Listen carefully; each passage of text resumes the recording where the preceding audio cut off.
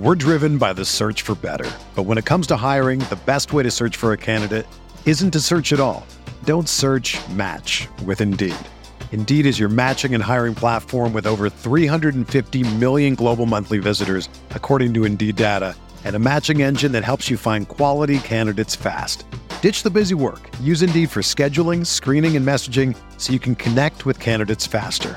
Leveraging over 140 million qualifications and preferences every day, Indeed's matching engine is constantly learning from your preferences, so the more you use Indeed, the better it gets. Join more than 3.5 million businesses worldwide that use Indeed to hire great talent fast. And listeners of this show will get a $75 sponsored job credit to get your jobs more visibility at Indeed.com/Blue Wire. Just go to Indeed.com/Blue Wire right now and support our show by saying that you heard about Indeed on this podcast. That's Indeed.com/Blue Wire. Terms and conditions apply. Need to hire? You need Indeed.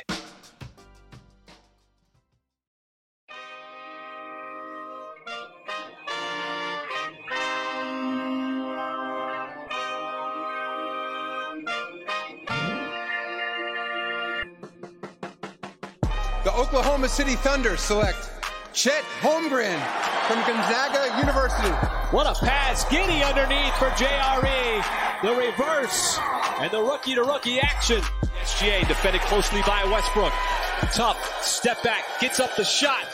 Bakes it in for the lead. This is Udart. You're listening to the Uncontested. What is up, and welcome to the Uncontested Podcast. Coming to you live Sunday, May 21st. We are a month and 1 day away from the NBA draft. It's exciting. It's our second pod since the draft lottery, which is also exciting. I'm your host for the evening, Jacob Niffen. Got Justin Peabody with me tonight. Hello, everybody. Got Taylor Peterson. What's up? We've got Nick Crane. Jacob, you stole my intro. I was going to say we're a month from Lotto Eve. Ooh. You mean from draft? From Draft Eve. Draft Eve, yes. See, you should be lucky I stole it from you so you didn't screw it up. You know we've got Kamiar Moravian. I am watching the Heat just beat the hell out of the Celtics. And, well, I mean, apparently there was 60,000 tons of explosive chemical ammonium nitrate stolen, and that's kind of significant. So, if is that Walter White's music? It might be. Who knows? You know, I just saw it on the news. So that's real life Breaking Bad. Everything's fine. Everything's fine. It's all good. Maybe the Heat blow out and that train heist are related. Who knows? You know, it's true. It's possible. What's a bigger explosion, the nitrate or this? Or the Heat? The Heat in the postseason. Bad. Jimmy Buckets? No, not allowed to do that one. Bad. Gosh. Okay. Taylor and I were the only ones on the post-draft. Or God, now Nick's got me messing up. I got you all messed up. Dang it, Nick. The post-lottery podcast. Any of you other three, just any quick feelings, takeaways from the lottery? Not particularly. As expected. Yeah. I mean, it was the most straightforward lottery probably since the flattening of the odds, where it was just like these three teams jumped, these teams slid down, and that's all it was. It was definitely a tankathon spin that you respin because you didn't like the results. You're like, oh, that's boring. Let's do it again. Exactly. I do think, not that Wemby would fail anywhere, but probably the best spot for him. Like, as a basketball fan with a generational talent coming in, it's fun. Like the storyline of the French Connection and San Antonio's history and playing under Pop, like you gotta love it. You gotta love it. I thought Pop was going to retire, and now that man said, "Oops, psych."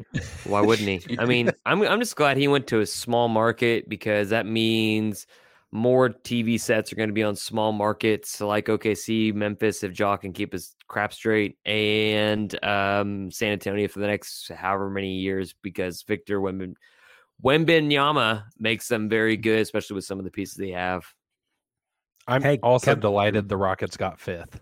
Oh, very nice. That was the win of the draft. Who cares? And they could blow it up even more if James Harden goes. So, Incredible. Indeed. Yeah, I think the Spurs are a great fit for Wemby. Kevin O'Connor told me that he's going to play with two of the best wings in the entire NBA. So, it's always fun to see the post reactions of things and the inflated adjectives for players. Apparently Keldon Johnson is one of the best wings in the NBA. I was unaware. He's a good player. Don't get me wrong. Yeah, he's a very good player. Not sure if best wing in the NBA is what I immediately go to when I think of Keldon Johnson. Much. Agreed. So Spurs won. The Rockets falling is just like icing on the cake, right? They get pick number 4, which is where everyone says like the draft really begins. There's a top 3, and then there's everybody else. Yeah, kind of a boring lottery. Like Nick said, everything stayed chalk. Nobody jumped. Pistons fans won 17 games all season to get pick 5. Dude, it's rough. Makes you think, like, is tanking? I mean, this was like the year of the tank for Wemby, but like, is it really worth it to fully bottom out? Yeah, Nick has kind of come full circle. Look at him. Beginning of this year, Nick was full team tank. Now we're getting the is tanking worth it argument. I love it. Nick was actually in Chicago. Were you in the room when the lottery happened, Nick? I was not in the drawing room. Yes. But were you in like the show? So just tell us a little bit about your experience up in Chicago, what that night was like, what watching all these prospects was like. Anything jump out at you? The first thing that jumped out was I went through the metal detectors and got into the event, and Malika was doing like a dry run of like the show itself. And for the dry run, they did I don't know if it was a random spin or they just picked random teams, but you walk in and the big board says Oklahoma City, number 2 pick. And I was like, oh my gosh, dude, what's going on here? I was like, have they done the drawing? Am I walking into something I shouldn't be walking into?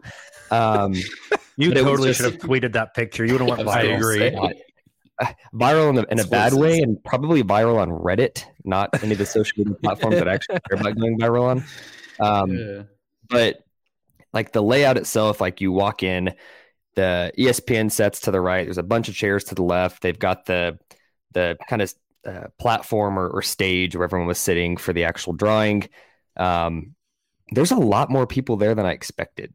Like it wasn't an event you could buy tickets to, but like the eye-opening thing about Chicago in general is the amount of people involved in the pre-draft process, from like the agents and trainers and players and other representation, and like it was a lot of freaking people. Cool event. Would I do it again? Like, sure, I probably wouldn't go out of my way to do it again.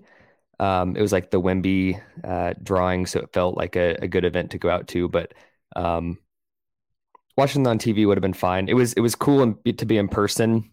And when the Spurs won, their rep like smashed his fist on the table and like got up and raised his hands up and was screaming. So real emotion, and it was super cool to be there.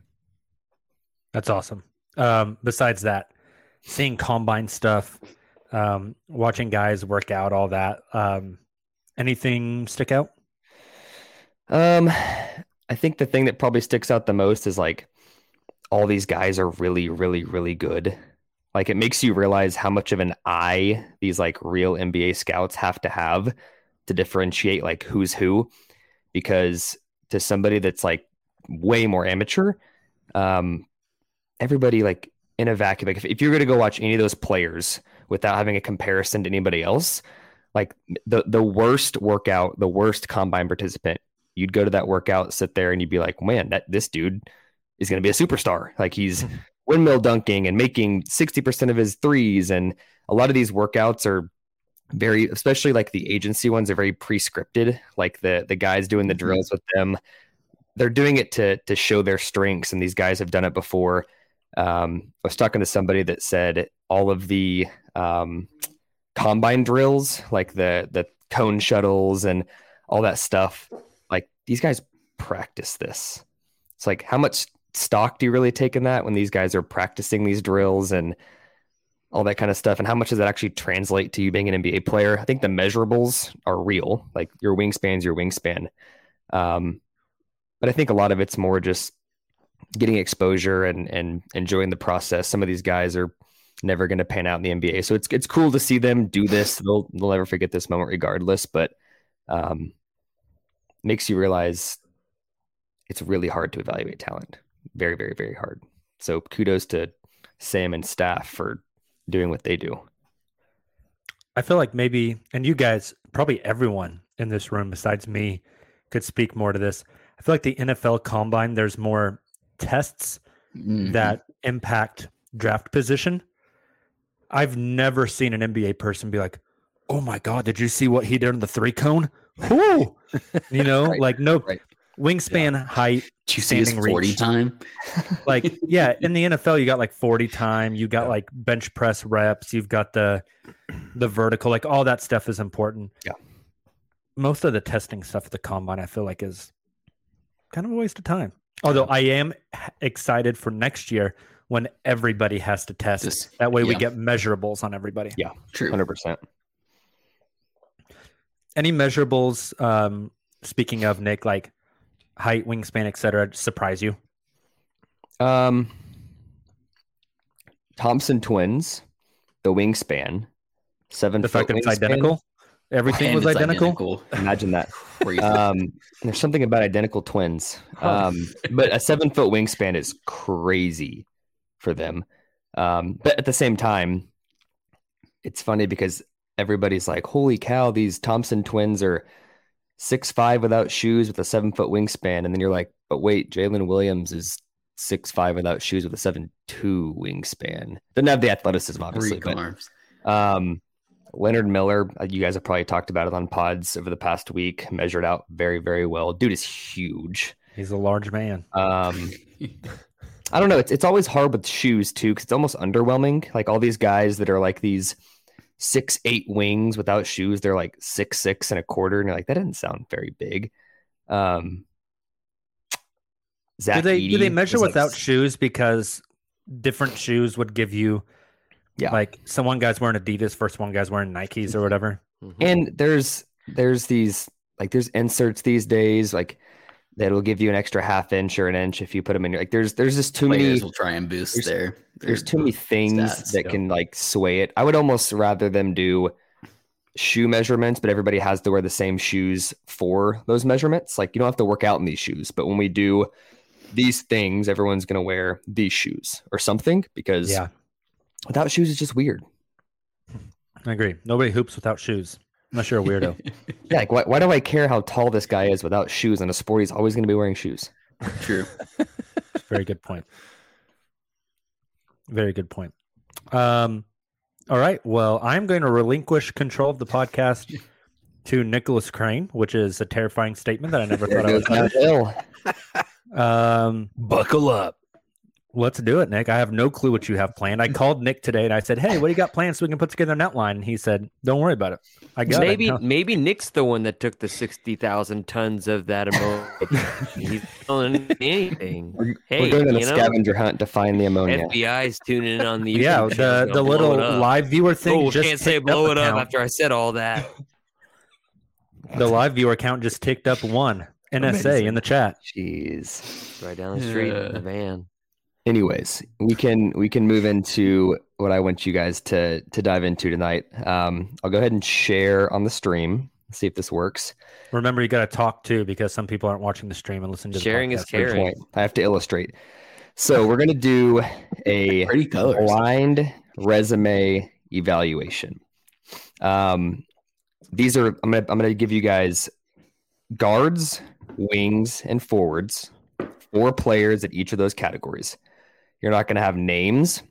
You're not really going to have like their full stat line, because it could give it away. And I know you guys are quick Googlers. I don't want you guys to like, the point of the game is not to like guess who this player is and pick based on that. Like, I want this to be a blind evaluation. Admittedly, some of these are skewed, like with any data. You can give some really good points about a player, some really bad points about a player. I tried making it like kind of neutral, where there's pros and cons both ways. but I'm going to give you guys 4 players in each of those categories. So the first round is 4 guards, for example. You're going to see the blind resumes for the 4 guards. You're going to pick your favorite guard. We're going to move on to wings, move on to forwards.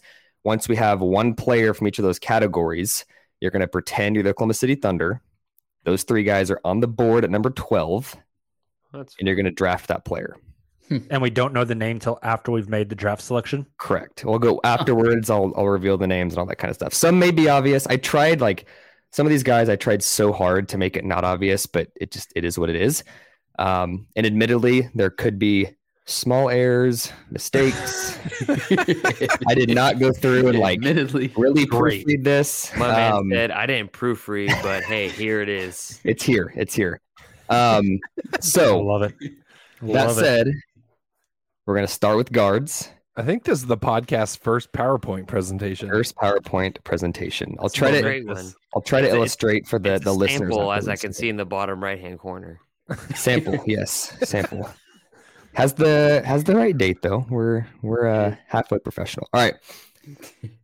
Guard number 1, and they're all going to have the same kind of sections. We can bounce back and forth because it's going to be hard to remember. I got to make my window bigger. I can't read this at all. Well, Nick's going to read it to us, right? I'm going to read it. So podcast listeners get the gist too. Guard number 1, standard height, strong build, played on a top school in a Power 5 and made all conference, elite high school recruit. His father has professional experience, still a teenager. Okay. That's his biometric background. Are we allowed to ask questions after you read us everything? Yes. That was the other thing. I get to pick and choose what questions I will answer though. You can't ask, you can't say, did he play at this school? Because that'll give it away. Nick sounds like Kami and I in the classroom right now. I'm the teacher. Abraham Lincoln. Whether or not I answer the question may or may not depend on how quickly I can Google it too. I don't have all of the answers on top of my head. What was this guy's effective field goal percentage? I don't know. Let me Google it. When shooting at 10 to 20 feet from the rim. Can you say that in Latin? What's his name of origination? Is that Can you use it in a sentence, please? Yeah. Like a spelling bee. Okay. So guard 1, strengths and weaknesses. He's a crafty 3-level scorer, averaged over 15 points per game as a freshman. He is an offensive engine, a great positional rebounder. He shot less than 35% from deep last season, but he definitely has upside because there's our first spelling error, unguarded without a U. He shot 46.2% on unguarded catch and shoot threes. So 3-point shot wasn't elite, but it's there. Has a translatable skill of getting to the line. He got 6.4 free throw attempts per 40. Not the greatest defender today. And he's below average in transition at 0.82 points per possession. Each of these players will also have a quote from a scout. This scout says, guard 1 could easily be a 20-point per game scorer one day and has sneaky passing upside. But he's the type of prospect that needs the ball in his hands to make the highest impact. So it's Trey Mann. Well, Trey Mann's not in the 2023 draft, but yeah, similar style. Interesting. Can we ask questions now? Yes. Okay. Are you allowed to tell us, is he he played in college. Was he freshman, sophomore, upperclassman? He was a freshman. Okay. We're driven by the search for better. But when it comes to hiring, the best way to search for a candidate isn't to search at all. Don't search, match with Indeed. Indeed is your matching and hiring platform with over 350 million global monthly visitors, according to Indeed data, and a matching engine that helps you find quality candidates fast. Ditch the busy work. Use Indeed for scheduling, screening, and messaging so you can connect with candidates faster. Leveraging over 140 million qualifications and preferences every day, Indeed's matching engine is constantly learning from your preferences, so the more you use Indeed, the better it gets. Join more than 3.5 million businesses worldwide that use Indeed to hire great talent fast. And listeners of this show will get a $75 sponsored job credit to get your jobs more visibility at Indeed.com/Blue Wire. Just go to Indeed.com/Blue Wire right now and support our show by saying that you heard about Indeed on this podcast. That's Indeed.com/Blue Wire. Terms and conditions apply. Need to hire? You need Indeed.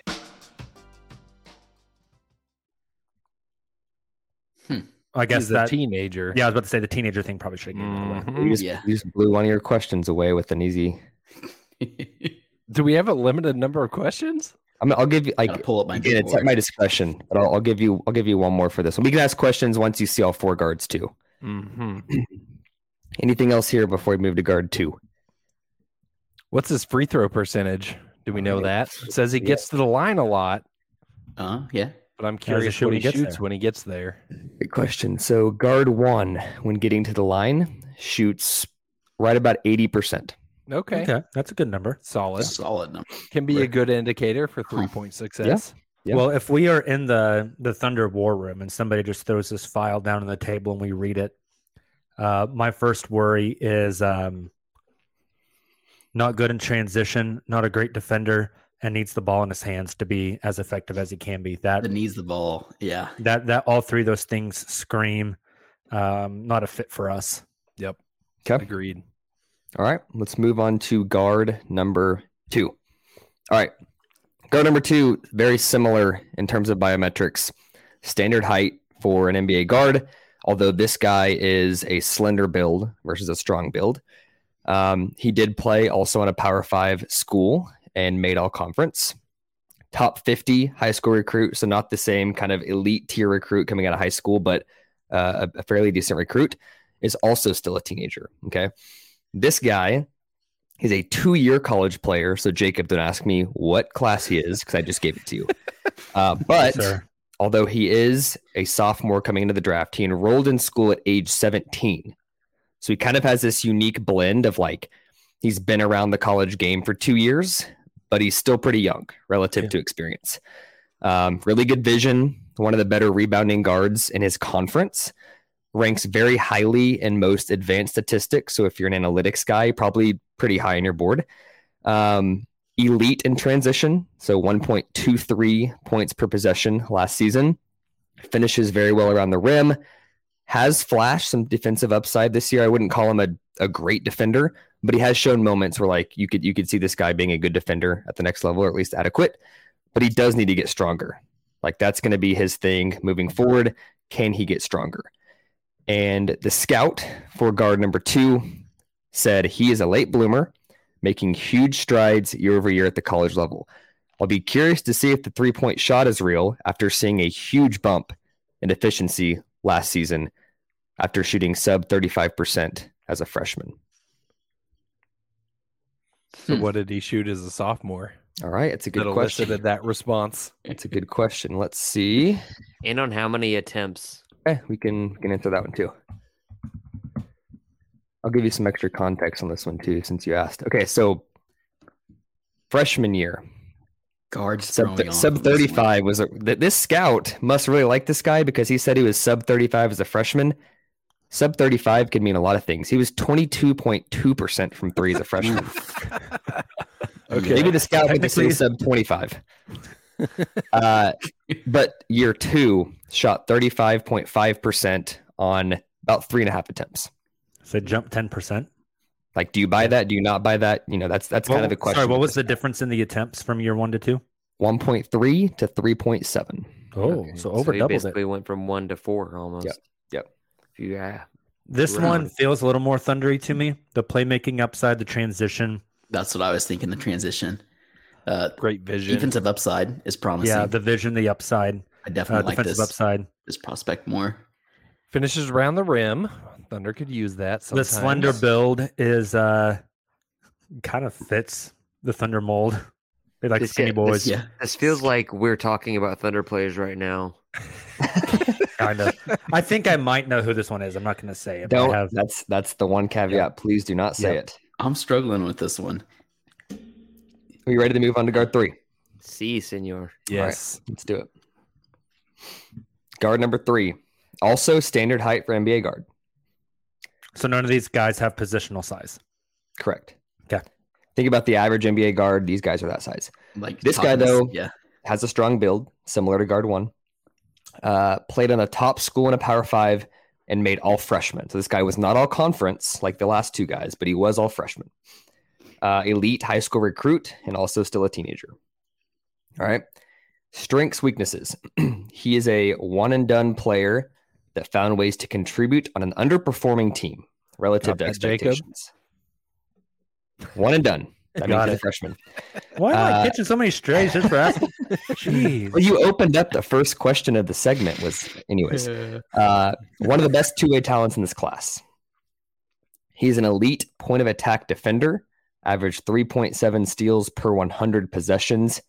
He hasn't yet shown the ability to be an elite scorer, but is a really good connector. As a freshman, 7.9 assists per 100.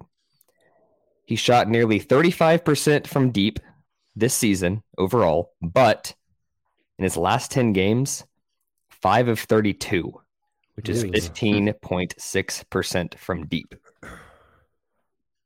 The scout for this guy said, I'm not sure he has the superstar upside some of the other guards in this class might have, but the floor seems extremely high on both ends. Thoughts, questions? Let's do it. I do feel like I know who this one is. I do too. This is the first one. Like I said, some are hard to mask. Yeah. This one, the term connector jumped out at me on this one. I like that. Connector, Elite point of attack defender. Yep. Two-way. The found ways to contribute, I think, is important. An underperforming team. I also thought about the underperforming team part. I like that one too, Justin. And then definitely also how he like trolled off at the end of the season made me definitely feels like a guy. OKC. Yeah. OKC would totally be interested in this guy. But I feel the same, Comiar. At what point? He's fit well too. Do you pay like in some mocks? It's hard to think about these guys, especially like in the future, knowing who you already have on the roster and with pick consolidation in mind as well. Finding ways to contribute is important on a team that has a good amount of contributors. Yeah, very true. Yeah, nice. All right, let's go to the last one. Okay, guard number 4, and the last option here, and then you guys will choose your favorite of the 4, and we'll move on. Cool. This guy has elite positional size for a guard and fits the modern NBA's kind of jumbo mold. So this is the one guard in the group that's got a lot more size. Also, a strong build. He played on a top school in a Power 5, and he made all conference and rookie of the year in his conference. Okay. So he's a rookie, or I said rookie of the year, freshman of the year. Whoever put these together doesn't know what they're talking about. Big high school recruit. He wasn't like a top 10 kind of guy, but he was a big recruit coming in. A bit older. He'll be 20 right around draft night. So he'll be basically 20 entering his rookie year in the NBA. Strengths and weaknesses. He grades highly in both pick and roll and isolation situations. So he's got the jumbo size, and he's good at the things you kind of got to be good at in the NBA to be a guard. He played a massive role on a team that had one of the best players in the country alongside him. He was super productive, averaged 24, 7, and 7 roughly per 100 possessions. Super streaky as a free throw shooter throughout the season and a 3-point shooter throughout the season. He would go on stretches where like he was shooting 40% from deep for a long time, but then other times it was like, whoa, can this guy shoot it all? So super streaky as a shooter. Okay. From the floor overall, only shot 42% despite being a highly productive player. So high volume, still figuring out the efficiency. But he was super effective in the mid range and has a really smooth stroke. So if you just like watch the guy play, if you catch the right game, this guy looks like he's a bucket, right? But there's other games where, maybe he's 3 of 14 from the floor. The highs are high. Had 2 30-point games this year and 2 games with 8 or more assists as a freshman on one of the best teams in the country. Highs are high, lows are lows.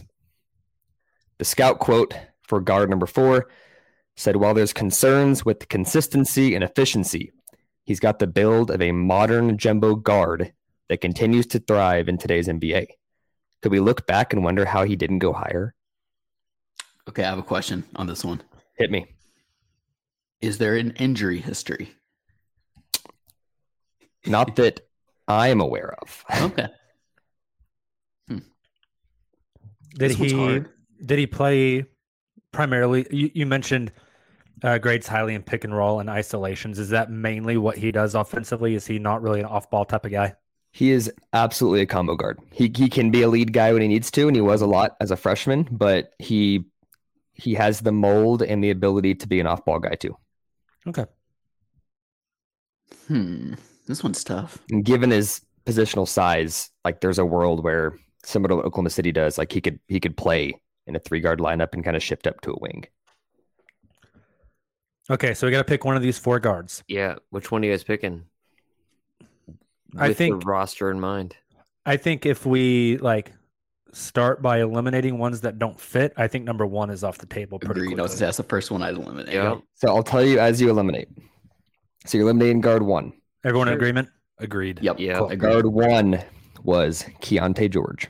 Okay. I'm fine with that.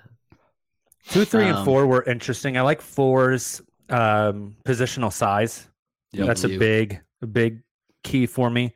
I think guard 4 might have the highest upside as well of the 3. Yeah. Maybe has the lowest floor as well. Yeah. True. Guard 4 feels swing. like a huge swing to me. Yep. Which one was the guy that was really good at defense? Was that guard 3? There's Guard 3. Okay, and then do you mind going back to guard 2 real quick? Yeah. And keep in mind, like, this doesn't have to be like pick 12. Like, you guys could think about, like, we're going to move back for this guy or whatever. So don't feel like if it's a reach or whatever. This is guard 2. Guard 2 is really good in transition. The 2 years in college. is throwing me off. Actually, Terrible 3-point shooting. What's messing me up with this, especially because I'm going between guards 2 and 3, I think like everybody else is, and looking at guard 3 and saying, yeah, he was terrible at shooting year 1, and then he bumped up to basically just 35% year 2. Right. I mean, that's not uncommon for college players to get a lot better. I think Buddy Hield shot 20% his freshman year and left his senior year shooting like 40-something%, obviously. But what I think is interesting specifically about the third guard is that, like you guys mentioned, the dude averaged like 8 assists and affects the game in several other ways other than just like scoring. Yeah. And that's what people keep on saying about other players on this team. And that's something that I don't necessarily think Lou Dort does. Of course, this wouldn't be his replacement. Maybe, who knows? If he's not already playing. But that's one thing. Like, Lou does get his tunnel vision and doesn't really have high assist numbers. You know what you're getting from him, whereas this guy would contribute in several ways: assists, steals, etc.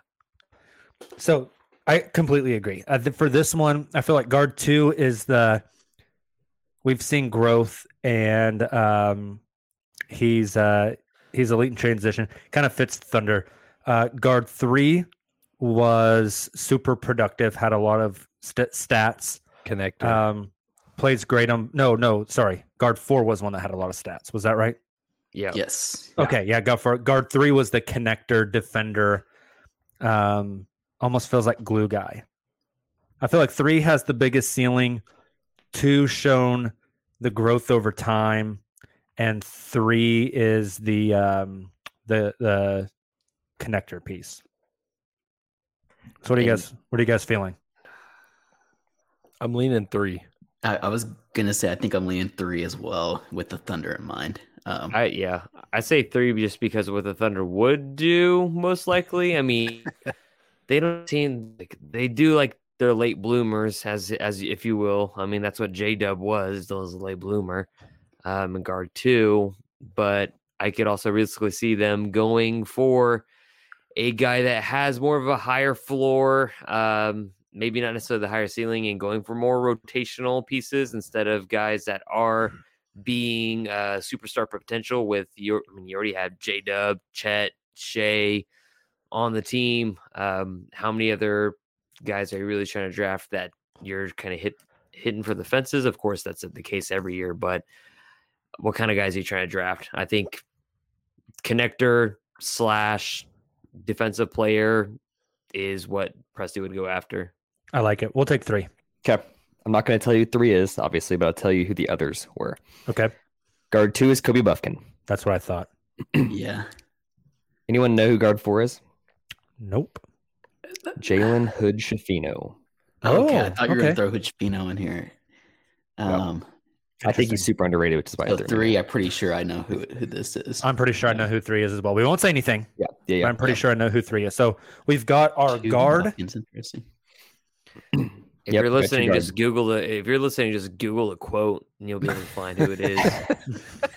No, that's GPT it. That's one of the points of the exercise too. Is like, there's probably guys that you guys are like, quote unquote, out on, but whenever you're blind resume testing, like maybe you're like, maybe Jalen Shafino's a guy that I would consider.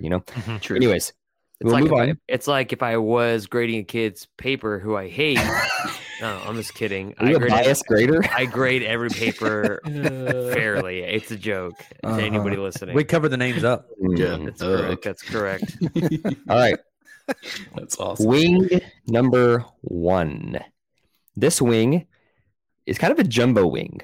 He's got, like, honestly, power forward size. Okay. Great positional size for a wing. He's not thin, but I also wouldn't call him like a strong build. Just kind of like your average build. Played for a school in the Power 5, made the all-conference team. Big high school recruit, and will turn 20 before his rookie season. All right. Strengths and weaknesses. Highly translatable three-point shot. Can shoot it from deep, both in rhythm and on the move. He took over 200 triples as a freshman. Had 7 games this season with 4 more made threes. Shot 55% at the rim last season. He's underrated as a self-creator, though he still has work to do if he wants to become more of sort of an on-ball piece at the next level, especially in pick and roll. He was like 0.8 points per possession in those type of situations. And he also has work to do as a defender. Like, there's no question he has the size and length to defend multiple positions at the next level. But in this lone college season, like, he wasn't a fantastic defender. He wasn't a bad defender, but he wasn't a guy that you'd look at and say, like, this guy's a great defender. The scout, when asked about Wing 1, said, tall shooters are always needed in the NBA. Wing 1 does have the upside to be much more than a role player, but at minimum, he should be a valuable floor spacer. I mean, Danilo Gallinari is a valuable floor spacer, but he's also a traffic cone on defense. This guy's not a traffic cone on defense. He's just not an elite defender. He's just he's what do you call those bigger things? They're not traffic cones, but they're big and wide. They're barrels. The barrel. A mobile traffic cone. He's a traffic barrel. It's a traffic cone with a RC car underneath it. So this guy can shoot it, and has a little bit of size. That's basically what I'm taking from this. I'd say he has good size for a wing. Not just what's his assist numbers? Let's see here. This player, a freshman, in his lone college season, 2 assists a game. 2? Mm-hmm. Okay. As a wing. Mainly an off-ball guy? Mm-hmm. Okay. And is not 20 yet. Okay, that's throwing me off a little bit too. Well, you shouldn't be looking at that to try to figure out who he is, Taylor. How many rebounds Look a game? at my big board. How many rebounds a game? He averaged 2.8 rebounds a game. Yeah, I'm out. I'm sorry. I'm so already 2.8 rebounds. Coming out of wings, half the rebound. All right. I think we're good for wing number 2 unless anyone else has questions. All right. Wing number 2 on the way. All right. So this guy, wing number 2, has grown of late and is now the size of an elite wing. He is a very athletic build. He played against pros last season and thrived.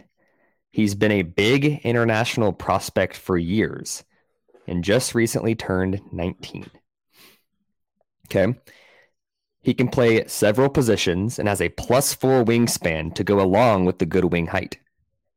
He's an elite defender, and he also on the offensive end notched a 5-game stretch with 20 or more points late in the season. So got better as the year went on. He didn't shoot the 3-ball well last season, but I got that going late as well. So like an improved 3-point shooter. His offensive game holistically, though, needs quite a bit of polish. But even outside of scoring, he's the kind of guy that impacts the game in many other ways. When asked about wing 2, our scout said, We've had our eyes on this guy for a while now, but his versatility really popped at the Nike Hoop Summit back in 2022. He's proven he can play against professionals dating back to 2021. My Presty senses are tingling. Yeah, I was about to say this gets the Prestige stamp of approval. It feels like. I mean, Agreed. young. He just grew it. He's still growing. He's foreign. He's he's playing other Plus 4 teams. wingspan. Yep, that sounds like Still a young. guy to All me. the boxes. Just turned I 19. don't know if you guys said young. Yeah. Just turned 19. Presty loves a young foreigner. Young foreigner. No, my with first long question arms. was, this is really random. Trying to read Nick's slideshow here. Are the words polish and Polish spelled the same way, just with a capital letter? Yes. Yes. Because I was reading it and I said offensive game what do means you- hey, Polish. How do you think you spell it? Well, I figured it was the same way. I read it and I said, why does his offensive game need a pole? Why does he need a Polish Jacob, guy? maybe he's Polish. Maybe I'm giving you a hint. Just needs a. He's not. Maybe it's he's not both. Polish. Maybe he just needs a sausage. Maybe it's the Da Vinci Code in his PowerPoint. You'll never know until the end. All right, so wing 2 is the young foreign kid who grew a lot. I like it. Wing 1 is the shooter. Yep. Wing 3. This guy is more of a standard wing size. Like you wouldn't look at him and say that's a jumbo wing. We but he talking is very drums or strong. flats? Jeez. He is a strong build.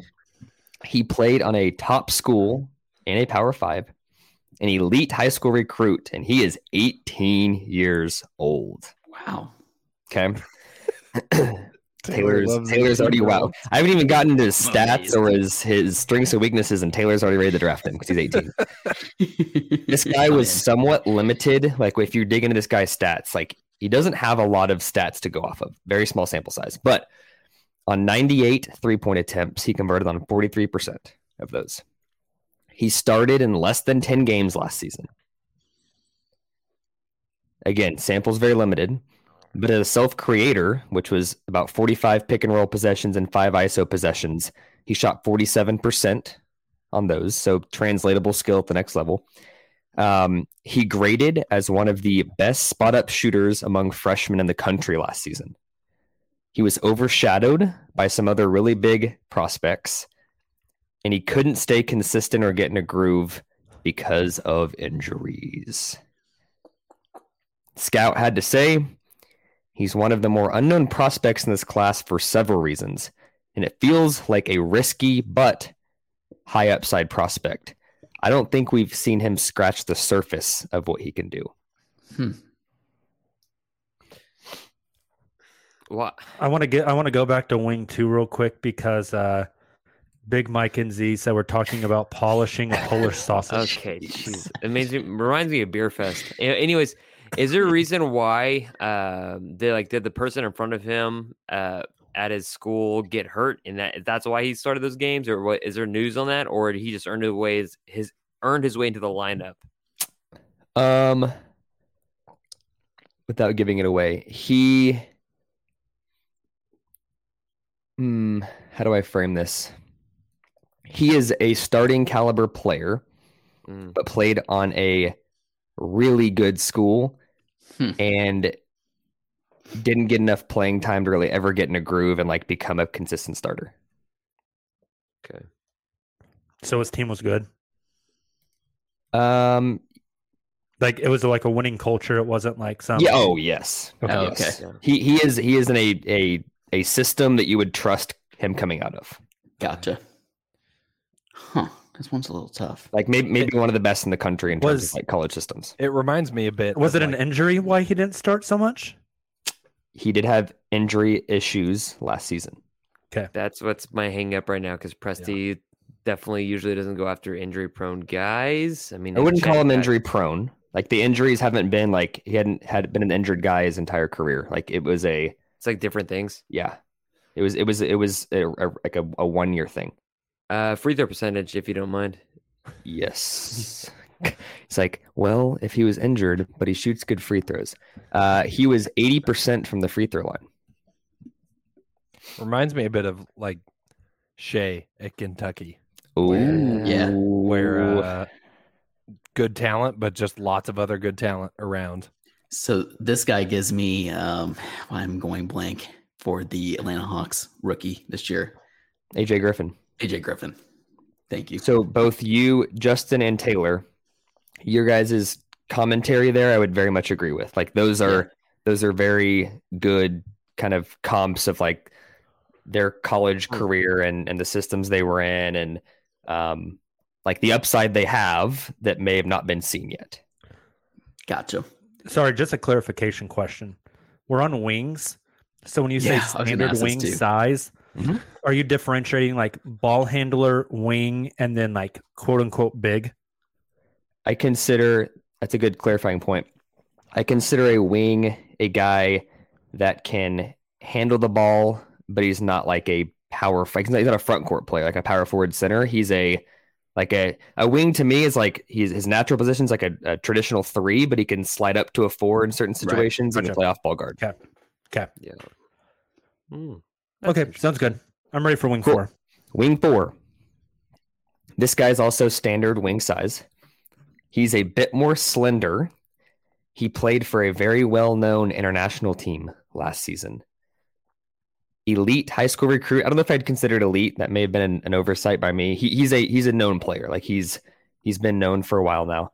He's still 18 years old as well. Okay. He's very raw and could definitely take time to develop and would probably be a project pick. He's known for being a defender, that the offensive tools are at like no one would ever question this guy's offensive upside. He just hasn't really had the chance to showcase it quite yet, but the tools are there. Good athlete, really solid around the rim offensively, like scores very well at the rim, and has also shown shooting touch on the perimeter. Last season, on this very well-known international team, he spent the majority of the season on like the junior, like I don't know if it was U18 or U19 team. Didn't play with the senior team, but got called up kind of the 2/3 away point in the season and showed some things early. And as the season went on, like continued to be really, really solid. So he's got reps now at the junior level at this club and also the senior level at this club. Is a quick riser, but there's still limited tape on the guy. Like if you go out there and you try to find stats or tape, like there's not a ton. He's played like international competition for his home country. He's played a little bit on the senior team, but there's not a lot out there. So he's a bit unknown. And again, final bullet point here, hasn't played all that many minutes at an elite level of competition. The scouts said the measurables and upside for wing 4 are incredible, but it's unclear just how quickly he'll be able to make an impact at the NBA level. Okay. I like the idea of this player a lot. Young, but definitely raw. Foreign. He has this player feels like it's like a Cuban model. The less of player 2. This feels like player 2, like wing 2, but the maybe not as good version. Yeah, the great value version. Less polished. Yes. Jeez Christ. Jeez. So one was going to cut this list down. 1 was our shooter. Yep. 2 is our high upside, grew a lot, foreign kid who's really young. Big wingspan. 3 is our small sample size, but played really well in college, still 18, so he's a child. Yep. And then 4 is our other international kid who's got good measurables, but there's a lot of questions. Yep. I'm between 2 and 3. Me as well. I'm leaning towards 2. So you guys is everyone agreeing on cutting 1 and 4? Yeah, I would go. I would go 3 too. So okay, wing 1, who in the chat people are saying Grady Dick. It was Jet Howard. I thought it was Jet. Yep. Wing 4, Koulibaly. That's what I thought. He played for Mets 92 junior and got called up to play with Wemby and has had a ton of exposure because of it. Yep. So we're down to 2 and 3. 3, I'm positive I know who that is. I think I want to go 2. That's where I'm 2. Also. Okay. I like it. Anyone know who 3 is? Taylor, go ahead. It's Whitehead. Yep, Dariq Whitehead. That's what I thought as well. Okay. I prefer Whitehead. All right, ready for I the like forwards? Whitehead. Nick, you're keeping track of which ones we picked on each one, right? I am. Yep. Okay. For the forwards, which again, positionally, I consider forwards guys that they're like, none of these guys are like centers. Some of them can maybe slide up and play some center. Some of them could slide down and play more of like a perimeter player, but your stereotypical four that could shift around a bit. Okay. So forward number one, your standard NBA forward size. Although he's a slender build, he played in a top school in a Power 5, all freshman honors. He was a top 100 high school recruit, so not an elite recruit, but he was not like a nobody coming into college. And he turns 19 right after the draft, so he's still pretty young. This guy is known for being more of a defensive-minded forward, but could be much more if he improves his three-point shot. He was sub 30% in college. He was also not a great three-point shooter in high school, but the stroke looks good. Looked kind of lost early in his freshman season. Like if you watch his first 5 games, you're like, this guy needs a lot of time. You watch towards the end of the season, you're like, this guy's very draftable. A smart off-ball mover and a really good cutter. In cutting situations, he averaged almost a 1.5 per possession. A very good rebounder, 12.5 per 40 minutes. Only shot 65% from the line. And like I said, has never been a good three-point shooter despite the solid mechanics. And he also needs to get a lot stronger. When asking the scout about this player, let me go back. He said he was overshadowed at the college level last season, but does a ton of things that NBA teams need at the forward position. Their perimeter shot is a major swing skill. Questions? Top school in Power 5. Meh. I'm a little thrown off on this one. That's kind of where I'm at, Justin. Feels very meh. standard size, doesn't have positional size, doesn't shoot well. Is a good rebounder. I mean, cutting is nice for this team. That's a good guess, Kieran. I like that guess. It feels like this is not a perfect comparison, but like we've got Kenny Hustle at home kind of thing. Yeah. Like defensive minded. This Like guy's very different than Kenny Hustle, although it sounds very similar. but like moves off the ball, like Yeah. doesn't really make a splash, but like, you know, he can do some things. That's kind of the fun part about blind resumes too. Like when you read this, this could be Kenny Hustle, but whenever you hear who it is, you're like, that is not Kenny Hustle. Well, when I read this one, I think we have enough bigger guys who can defend and can't shoot on this team. True. Right.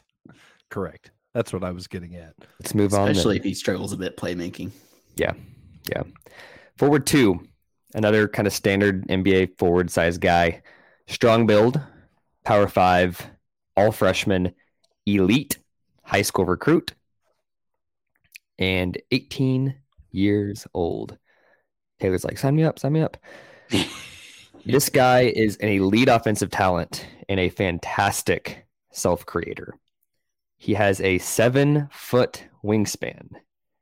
He can play anywhere from 2 to 5 in certain situations, depending on who he's going up against. Like he's not going to play 5 against Embiid at the next level, but he, like Kenny Hustle, played 5. This guy could definitely play 5.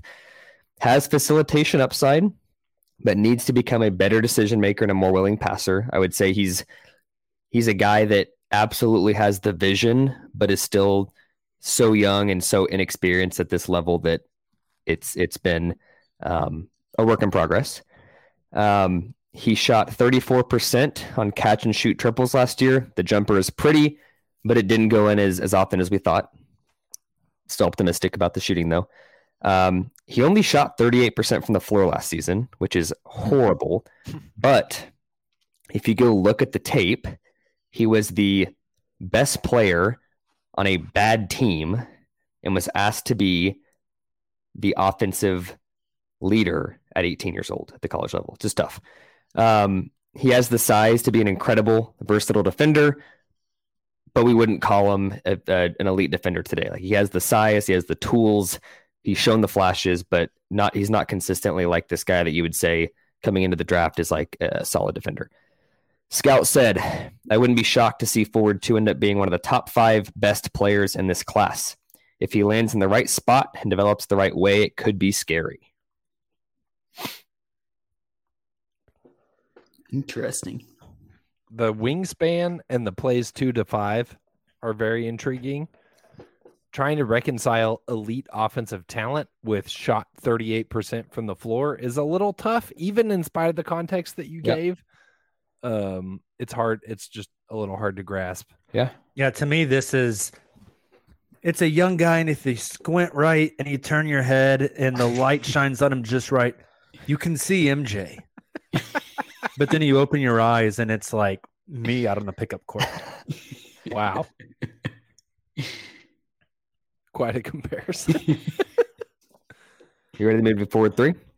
Ready. Yeah, forward 2 doesn't. This one doesn't. The first 2 haven't excited me. Okay.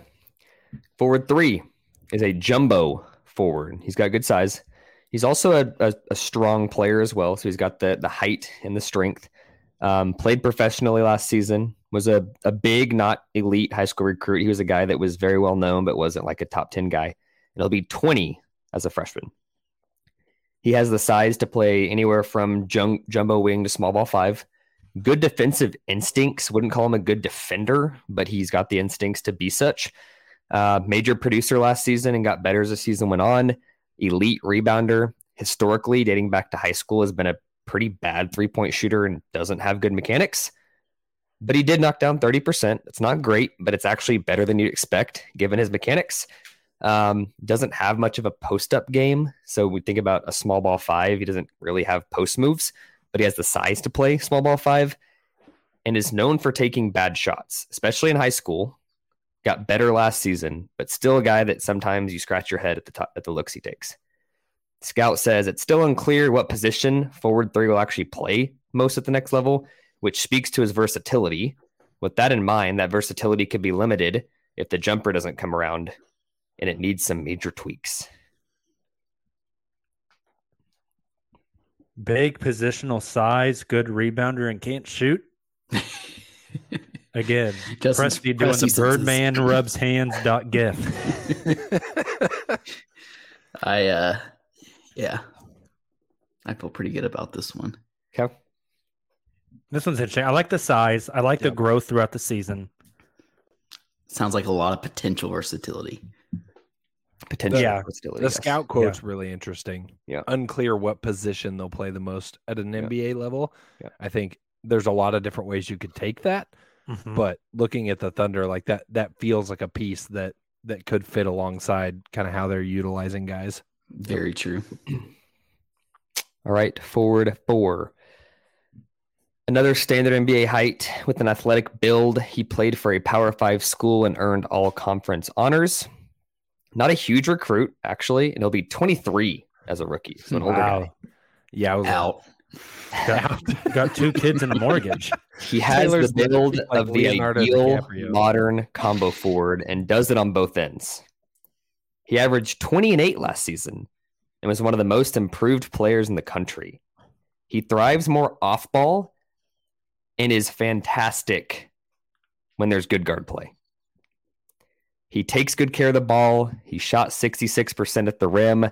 His 3-point shooting did fall off last season, although relative to the season before, it's easy to do so. But he still knocked down 41% of his unguarded catch and shoot looks from beyond the arc. So the 3-point shot is absolutely real. He doesn't really have the ability to self-create and isn't really a good playmaker. He's definitely a guy that needs to be created for, and when he has good people creating for him, he thrives. The scout says, I have no question he'll make an impact at the NBA level. He's older and a late bloomer, but is the perfect 3-and-D type of player with the upside to become much more than that.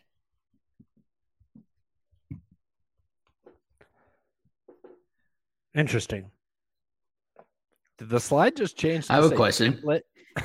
There we go. There it is. Boom. Template. Template.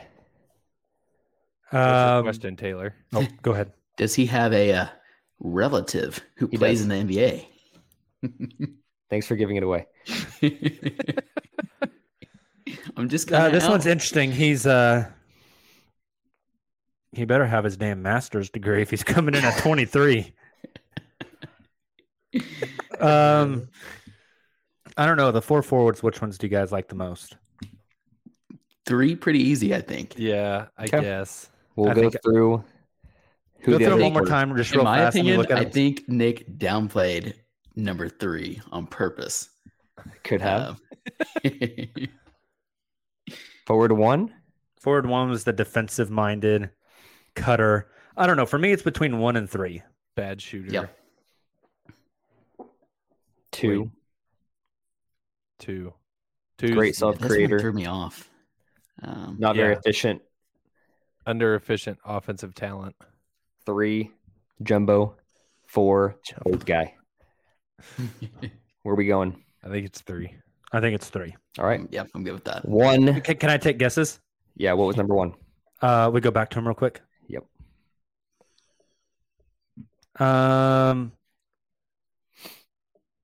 I don't know if I know who number 1 is. Noah George. Clowney. Oh, Okay. okay. So Kieran was right. Well done. Yep. It's he 2 was. Gigi, Gigi Jackson. and then 4 was Nice. Chris Murray. Yeah. Okay. All right. So you guys have Nice. 3 guys to pick from here. You have guard 3, wing 2, forward 3. So let's go back to guard 3 to refresh your memory based on what you guys said. You like the connective pieces that he brings. You like the two-way talent with wing 2. You like the fact that he's got good positional size, he's athletic, defensive upside, improved 3-point shot, plus 4 wingspan, international. And with forward 3, jumbo size, can't shoot, but has the positional versatility. You have 30 seconds to discuss and make your 30 pick seconds? now. Wow. You should give us the 5-minute You know, NBA. We're on the yeah. clock. You're burning time right now. Do we need another guard on this team? No. That's kind of how I feel. That was the definitely only thing I leaning thought more about. towards Okay, so you're size. between wing and forward. The guard is my favorite of the 3 prospects. Agreed. If we're just picking just In a because, vacuum. but I don't know if he fits with what the Thunder need. Totally agree. Okay, Yep. guard was Case You guys Moss. know. Wait, yes. yeah, Kaysen. Okay, I like between the wing and the forward, Still go. could fit on this team. The forward, the shooting upside is interesting. Jumbo NBA forward side. Oh, sorry, I was thinking wing. The wing is like a normal sized wing. Very raw offensively. The wing is he's grown a lot of late. Now he's the size of a legit wing. Yeah. He just turned 19. He could grow more. Yeah. So He's that's a an upside. The interesting 3-point shots prospect. coming around. Needs Good some Polish. defender. Yeah, he's Polish. You guys have 15 seconds. The forward, really the forward tiny, is real guys. big. Would add some size and some much needed Heft. yes and rebounding. Girth. I don't know. Who do you guys Girth. want from these 2? I'm leaning forward. I like the positionless, the position versatility. I also think he provides a lot of upside compared to wing 2, who I think would be a solid defender coming into the league. I can do a little bit of playmaking, but is going to struggle from an offensive standpoint. So I'm leaning towards forward 3. Jacob, I think I lean towards the wing. Jacob, you're the swing vote. Oh my goodness. Make it fun.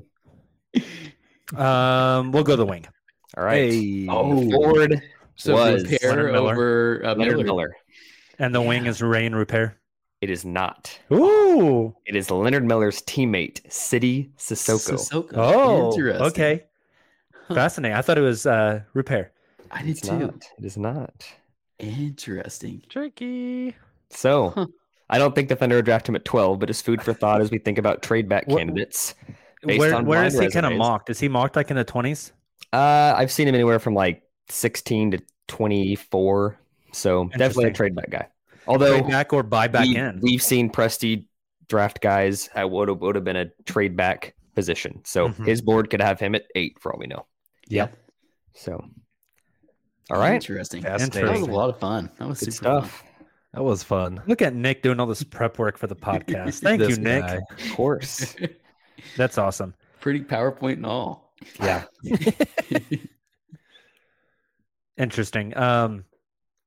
The way you framed Kaysen, like, just confirms my.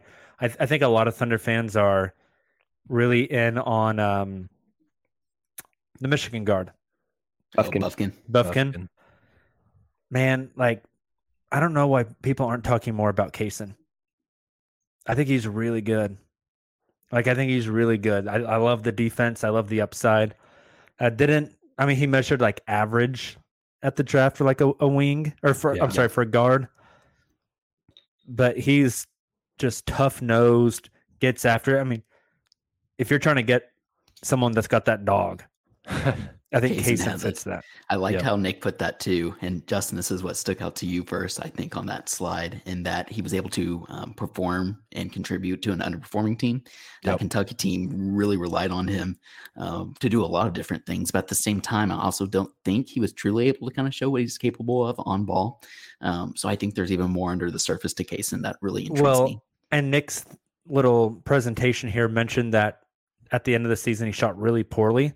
Wasn't at the end of the season, he kind of was forced to play primary ball handler, primary facilitator. That's a good point. Like, you're not going to ask him to do a whole lot of that in Oklahoma City. Right. I think the Thunder's dream is we don't have a primary facilitator because everybody chips in a little bit. Yep. I think he'd fit really well. I think he would get here and he'd be a guy that just fans fell in love with immediately. I really like him. I agree. I like Leonard Miller too. The 3-point shot is ugly. Like, the way he shoots it is ugly. But he's a lefty. Lefty shooters are fun. Can you attest, Jacob? Thank you. Lefty shooters are fun. Thunder have a history with lefty shooters. That's true. Are you a lefty, Jacob? Yes. Did you not know this? Yes. I don't think I ever knew this. Yeah, I'm a lefty.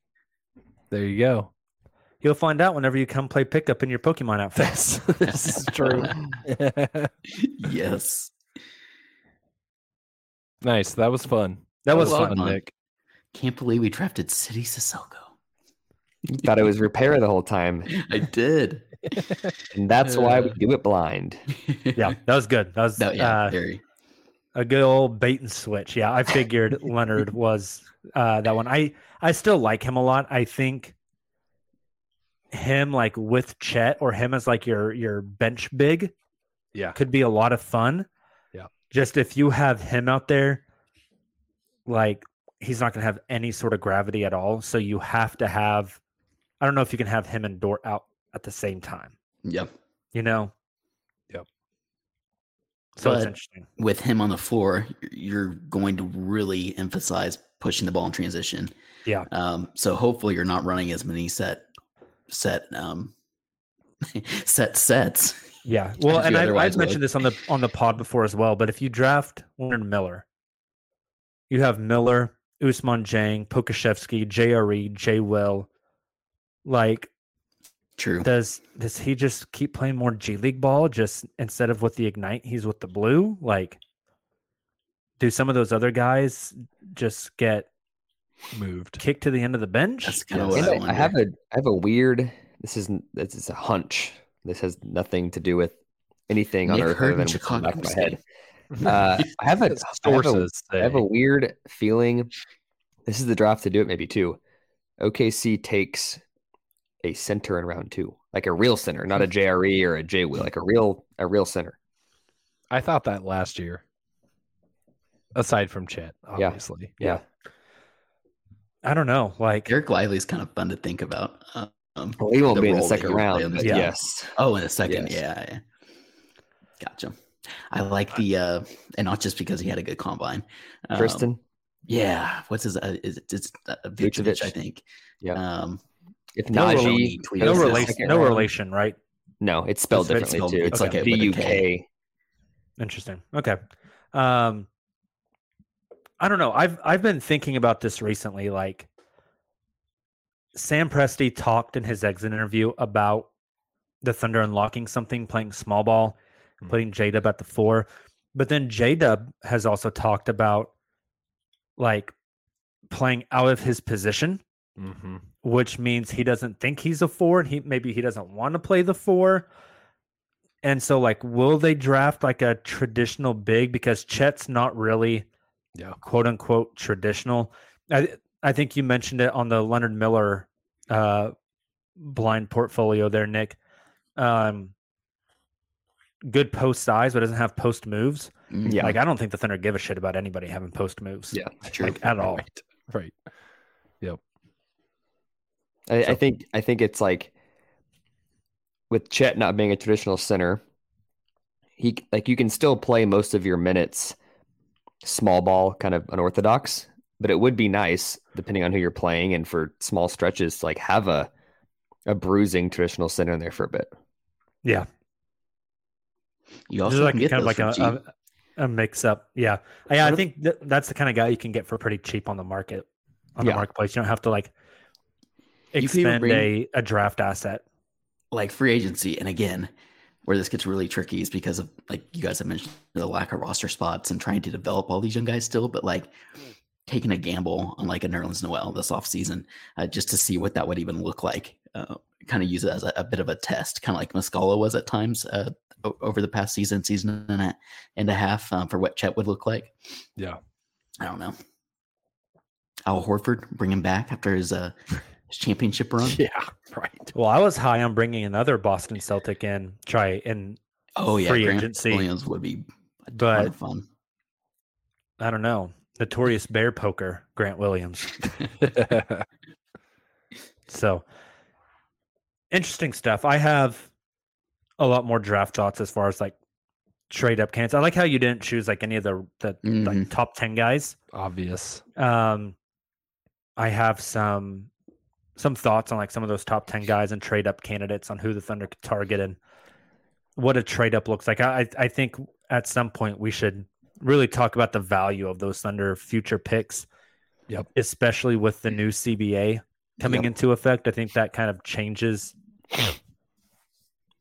what is valuable, how valuable things are. A lot of interesting stuff. Yeah. And I mean, it feels like the draft is a long ways away, but we're going to have that's crazy 4 more Sunday shows. Yeah. Right. And then it's draft here time. Before you know it. Yeah. They won't be in Vegas. Kind of like it feels like the top 3 is like this. We know who's going to go there, and then it's like a whole new tier. Kind of feels the same way after 10 or 11, which is kind of a weird place for the Thunder to be. Like there's probably 12 names, 14 names that Oklahoma City could take at 12, and I'd be like, that's about his range. You know, it's like it's crazy how deep that middle of at that point it's almost like trading back is more valuable because if they're all still in that get a same guy. tier. I mean, there's a lot of talk on 3 with Portland and 4 with Houston, especially with the belief that James Harden's returning to Houston. Yep. And then 5 with Detroit. Like, there's no way all 3 of those picks get moved. That would be completely unheard of. But one of them moving wouldn't be a surprise. I don't want to like blow it for like a future podcast. There's no way OKC's getting 3, 4, or 5. Like the things that those teams would want in a trade, OKC just doesn't. Would be ridiculous. I agree. No, they have. They just don't want to part ways with. Well, yeah. I mean, you could do Dub for 5, but you're not. Right. No. Right. No. The thing that the Thunder have to trade is future assets, future draft picks. Portland doesn't want future picks. Yep. Houston doesn't want future picks. Now trading up to like. Where's Washington? Like 8? And then 7, 8, yeah. Who's 9? Oh gosh. Utah's 9, and then Dallas is 10. Like 8, 9 seems like a spot you could get to. But all it takes is like a Nick Smith or a Keontae George going 8 or 9. No, like moving up to push other guys down. Down. Like this like 10, 11 consensus kind of range that people are talking about. All it takes is one guy outside of that jumping up, and one of those guys is sitting in Oklahoma City's lap. Whether Presti likes that guy or not, who knows? Yep, that's what I was going to say. Is you have that list of guys, and Presti will take absolutely none. Oh, I can just see it now. There's a guy that was mocked at 9 and he falls, not taking it 10, not taking 11, and everyone OKC's like, he fell to OKC, and then he takes City Sissoko. RJ Hampton, baby. Yes. Yep. OG and Anobi. That's the one I'll never, ever truly get over. Stop it. Yes. Awesome. Any other thoughts, guys, before we hop out of here for the evening? Gonna be here before you know it. Yep. Shout out to Nick. Running the show tonight was a great multimedia presentation. Yeah. Nick deserves a raise. Oh. $0 to $0. I'll send you a couple of bucks, Nick. Thank you. Awesome. We will be back with you guys on Wednesday night, 9 p.m. Possibility of us having a special draft guest Wednesday night. Who knows a hell of a lot more about the draft than I do. So tune in. Let's know. We'll pick their brain. You'll want to jump into the YouTube stream that night. So make sure you follow us on YouTube, subscribe, click the little bell so you can see when we go live. That way you can get your questions in the chat for our guest. That'd be really awesome. I don't want to announce the guest because I want to confirm that they're going to be on the show. But once I get the double checked confirmed, we will tweet it out. So make sure you follow us on all social media channels. See who our guest is this Wednesday. Have a great rest of your week. We didn't get to round the association, but we're going to have either A, history made, or B, Denver-Miami finals. So go Denver.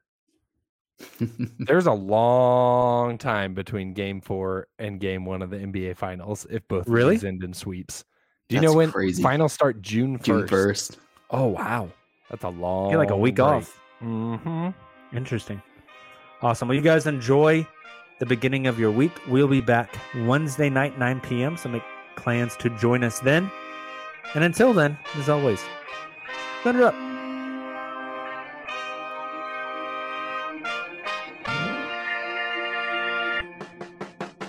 Everyone is talking about magnesium. It's all you hear about. But why? What do we know about magnesium? Well, magnesium is the number one mineral that 75% of Americans are deficient in. If you are a woman over 35, magnesium will help you rediscover balance, energy, and vitality. Magnesium supports more than 300 enzymatic reactions in your body, including those involved in hormonal balance.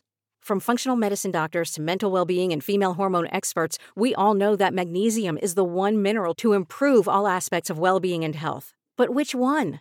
Magnesium Breakthrough from Bioptimizers, the trusted choice recommended by leading experts with 7 best-absorbed forms of magnesium to ensure your body receives the support it needs for overall well-being. Go to bioptimizers.com/balance today and use code BALANCE10 for 10% off. Support your journey to wellness at bioptimizers.com/balance. Magnesium Breakthrough from Bioptimizers, your foundation to optimal health and vitality.